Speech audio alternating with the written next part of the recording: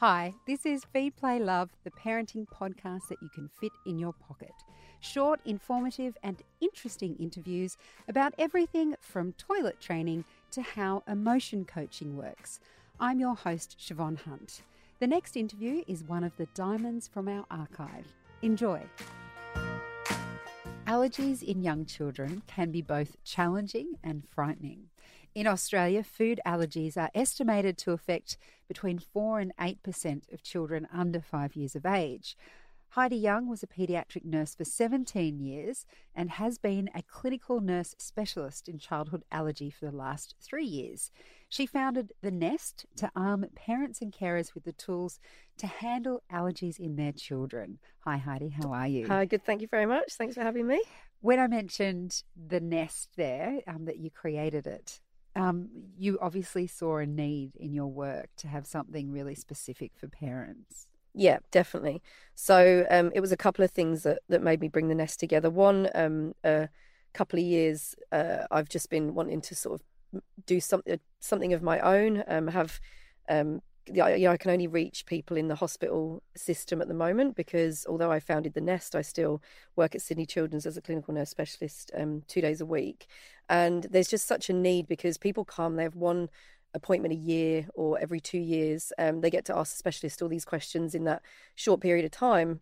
And because of how allergies exploded in Australia, there is, not very much, you can't see a specialist very often, or you pay to go private, which is, quite a lot of money for families. And I just saw a need where people really have got quite basic questions. A lot of the questions that they've got are things that,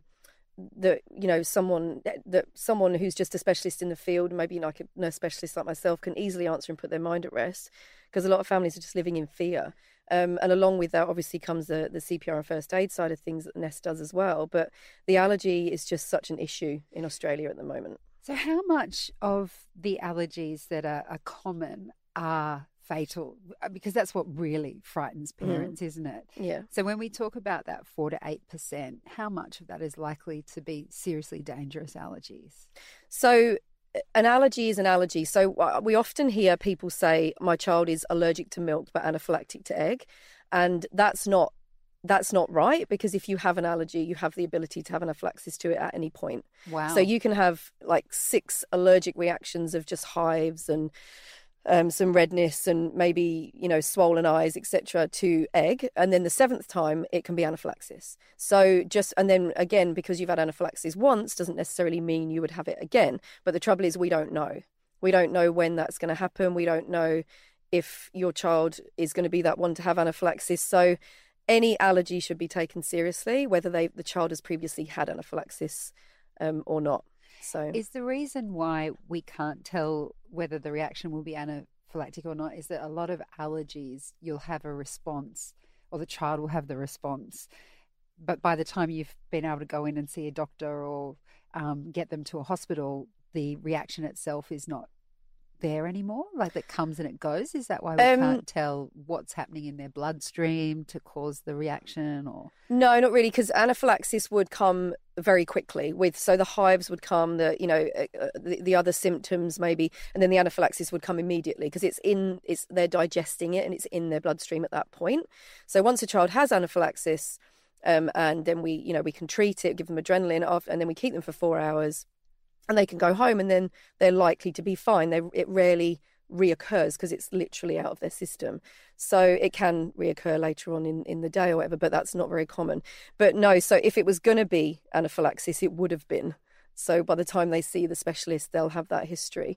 If this, us at the hospital or, any specialist sees that the story behind it shows that it could be a high-risk child for anaphylaxis, then they will get an EpiPen to be able to treat. But anaphylaxis comes like that. So you've said a couple of things there that I can imagine are part of what is causing parents to sort of sit in that place of fear for a long time, mainly that you don't know when anaphylaxis might strike. Is that one of the prime things that you want to dispel for parents, the fear that I mean, it could happen. Mm. How do you get rid of that fear? Well, the only way that what we try and teach parents is that basically to create awareness around their child. So it's impossible to live in a world where you're not exposed to things that your child's allergic to. Completely impossible unless you just stay inside forever. So what we need to do is we need other people around us to be aware of the allergies. We need to teach school children not to share food. This is a big thing. We need to teach teenage boys to carry their EpiPens. They're the highest risk, and not because their allergies are worse, but because they don't carry their EpiPens. And we need to really just empower parents, which is part of what I'm trying to do. The EpiPen is their friend. It's not there to be scared of. It's an extra dose of adrenaline which your body kicks in and gives you anyway when you're in anaphylaxis. It's most of the time completely works within 5 minutes. Rarely it doesn't, and you need more. But we just need to empower them with the skills of knowing what to do. Because if your child does have anaphylaxis, it is very quick, but it's also only a couple of things that you can do and need to do to rectify it. And so is that, you mentioned CPR before, and the Nest teaches that. I feel like I've learned CPR twice now, and I still feel like I need to do it again. Like I'm not going to remember it all the time. Is that the same as what you're trying to do in being allowing parents to be able to come and refresh on those skills? What do I do when my child has an anaphylactic reaction? Definitely, because it's very simple, but in that moment it's your whole world is just kind of crashing down. So if you can have those constant refreshers all the time, it's likely to just stick more, because there is really only 3 things you need to do if your child is showing some of these symptoms. And the big thing that I say is that there's a little box on your red action plan which has the symptoms of anaphylaxis on it, and they're the only things you need to be thinking about at that point. And if your child has one of them, you give the EpiPen. So we're not asking you to make the decision as a parent, because most parents will say, I was scared, I didn't know whether to give. That's what we hear a lot, and I can totally understand that. But the action plan is there, and we've told you what to do on the action plan so that you don't need to make that decision. And are those 3 points the same for every child? So the one point is the symptoms. So if there's any of those symptoms, they hold the child, give the EpiPen, and call the ambulance. And so what are those symptoms? So it can be, so coughing is a persistent cough. If you believe your child has had something that they shouldn't have eaten, then a persistent cough is probably the number one thing that we see. A wheeze, so any kind of wheeze immediately would need to give adrenaline. The vomiting sometimes, but that can be more for a bee sting or like an insect sting. Some swelling around, like change in the voice, that can be a big one. So dizziness is a big one, or if they're smaller children, then they would go pale and floppy, so they wouldn't be able to tell you that they're dizzy. And sometimes swelling of the tongue, but actually that isn't something we see. That's what we see in the Hollywood movies, but that's not actually something that I have seen very often in the last 3 years. But the persistent cough is quickly followed by a wheeze normally, and that's... And so what's the danger of giving adrenaline if you see one of those symptoms but you've misread it somehow and you're wrong? Doesn't matter. Give. It doesn't matter. Yeah. So that's... If in doubt, give. So your body has adrenaline anyway. It's a natural part of what we have in our system. So when you go into anaphylaxis, your body will release its natural adrenaline, but we've got the EpiPen as a top-up. So if sometimes anaphylaxis would rectify itself because of your own adrenaline, but we don't know when it will and when it won't. So we must give that EpiPen as soon as we hear any of those or see any of those symptoms. And as you know, precaution or need, but we need to be giving that EpiPen. If for any reason you didn't need the adrenaline, then your body's just going to get rid of it the same way as it would anything else. But it knows what to do with adrenaline because we have it anyway. So if in doubt, give. Every time. And whereabouts do you give the adrenaline? I have images of you stabbing your child in the heart. I know, that's like, Pulp Fiction. Yeah, Pulp Fiction. That's what I did. That is exactly what I was thinking. And then I thought, what's that even? I don't remember why she passed out. Was that adrenaline? I don't remember. I think it was. It was a heroin overdose, I think. In the meaty part of the side of the thigh. So just on the outside of the thigh, and we would place the EpiPen against the thigh. We don't do a run up and stab. We just place the EpiPen against the side of the thigh and push until it clicks, and it will go through jeans. It will go through any clothing, because it's all about speed and ease. So, it goes through into the side of the thigh, so it just goes into the muscle there. Okay. So you don't have to get a specific vein or... No. I feel much more relieved, and I don't have a child with allergies. So when you talk about education, I feel like that must be the hardest part for all parents, because even though most parents know that allergies have been on the rise, most parents will know a child with an allergy. In some ways, it still doesn't feel common enough that all parents take it seriously. I still hear parents complaining about, oh, I was told I couldn't put that in their bag because it has a trace of nuts in it. Do you see that as a challenge for parents who have children with allergies, just to get other families and the community on board with it? Definitely. That's probably one of the main worries, that and extended family, because they're exposed to them more often, and it's like, oh, a little bit won't hurt. And I've seen a child with this much egg, like a size of my little fingernail, need 6 doses of adrenaline and ICU admission because they had anaphylaxis that just wasn't going away. So a little bit does hurt to a child that has an allergy that severe. And we didn't know that child had an allergy that severe. So, it comes out of the blue sometimes. But it is a major concern. And all we can do is really try and educate the wider. So in my classes, I say, friends and family, let's bring everyone in so that we can say, I got firsthand, I've seen firsthand anaphylaxis all the time, like, nearly once a week I see it. So it's definitely a concern. I think sometimes when I am in my hospital job and we see anaphylaxis, I don't think it's a bad thing that the other 9 parents see it. It's upsetting, but I actually don't think it's a bad thing, because some of them haven't ever seen it and they don't see it looks different. You haven't always got a child gasping and choking and holding their throat and a big swollen tongue. It doesn't always look like that. So afterwards they're always full of questions, which is really good, because the more people we can speak to, because allergies exploded in the last 30 years. It was almost non-existent in Australia 30 years ago, and now it's 1 in 10. Do we have any idea why it's increased? There's a lot of research going into that at the moment. It is pointing to environmental factors, but definitely children with dry skin like eczema, they can get sensitized through their skin to a food, and then because it's come through the skin and not into the gut, the body sees it as an enemy. There's more of a multicultural population now in Australia, and especially in New South Wales, and there's quite a large Asian population with allergies, and so it seems to be that if those children were born in Asia and not in Australia, that they'd be less likely to have those allergies. So it's definitely pointing to environmental, but 1 in 10 under ones has a diagnosed food allergy now. And when you say 1 in 10, so allergies, you can respond in different ways. So then the extreme is the anaphylaxis, which you say can happen at any point.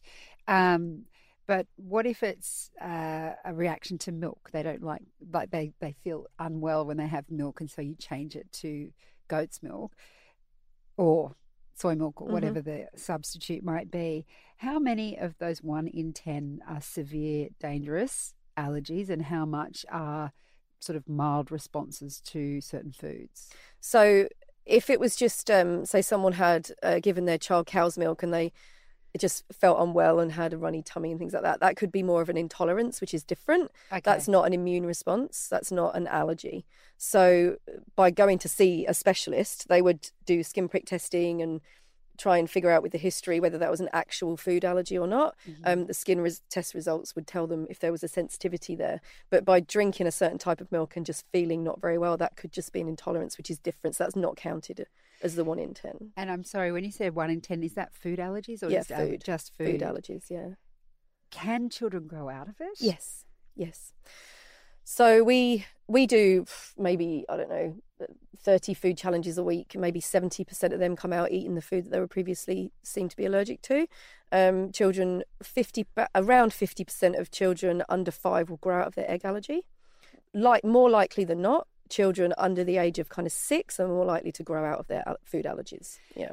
And is there now a practice of exposing children to certain types of food to work out what they're allergic to? I know that with my daughter, when I was introducing solids, I was worried that she Mm. might be allergic to something. Is there a way to introduce foods to be able to find out in a safe environment whether your child's allergic to them? Different foods? There's there is no, lots of people ask that, but there's no specific way. We say don't rub the food on their skin or on their lips because it may go red, and that doesn't really tell you anything. It just tells you that their skin is sensitive to that, be having peanut butter rubbed on it. So don't do that's not going to tell you anything. The only way to do it is put it in the mouth. Like you have to kind of be brave and do that. Maybe just start with a tiny bit if you're nervous.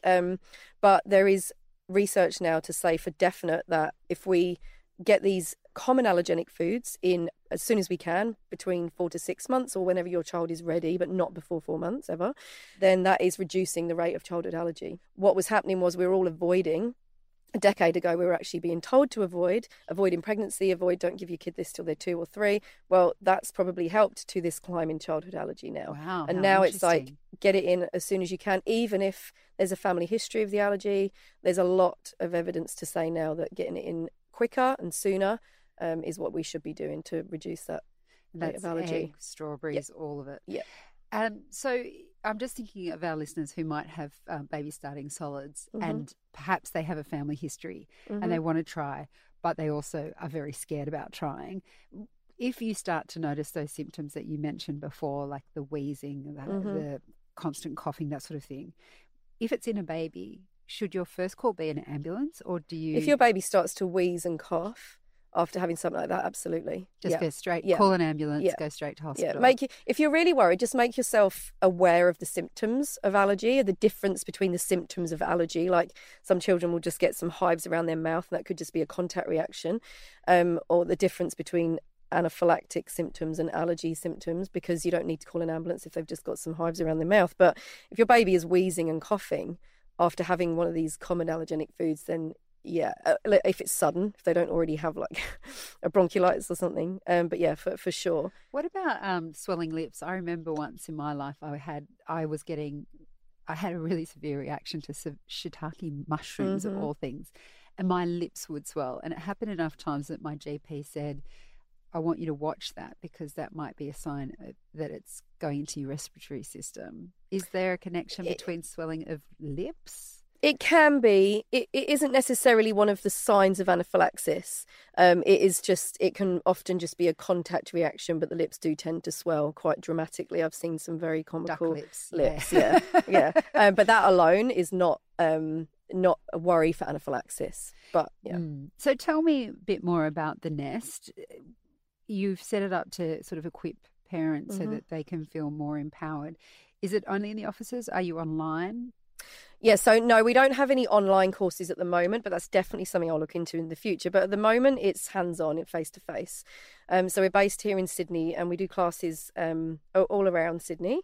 And we go into homes, so people's homes, but we also have we've got a venue at the Children's Clinic in Bondi Junction where we do some classes out of there a couple of times a month, or if people want it in their daycares or anything like that. So we're mobile, we can go to them. So people can book a class of their own somewhere, or if it's just an individual or a couple, they can come to us at the Children's Clinic in Bondi Junction, or look on my website for other venues that are coming up. Okay, brilliant. That's been so interesting, Heidi. Thank you so much for coming in. Thank you very much. That was Heidi Young from The Nest, and you can find out more about Heidi and the courses she mentioned at the website www.thenestcpr.com, and we'll also put links to that in the notes for this episode.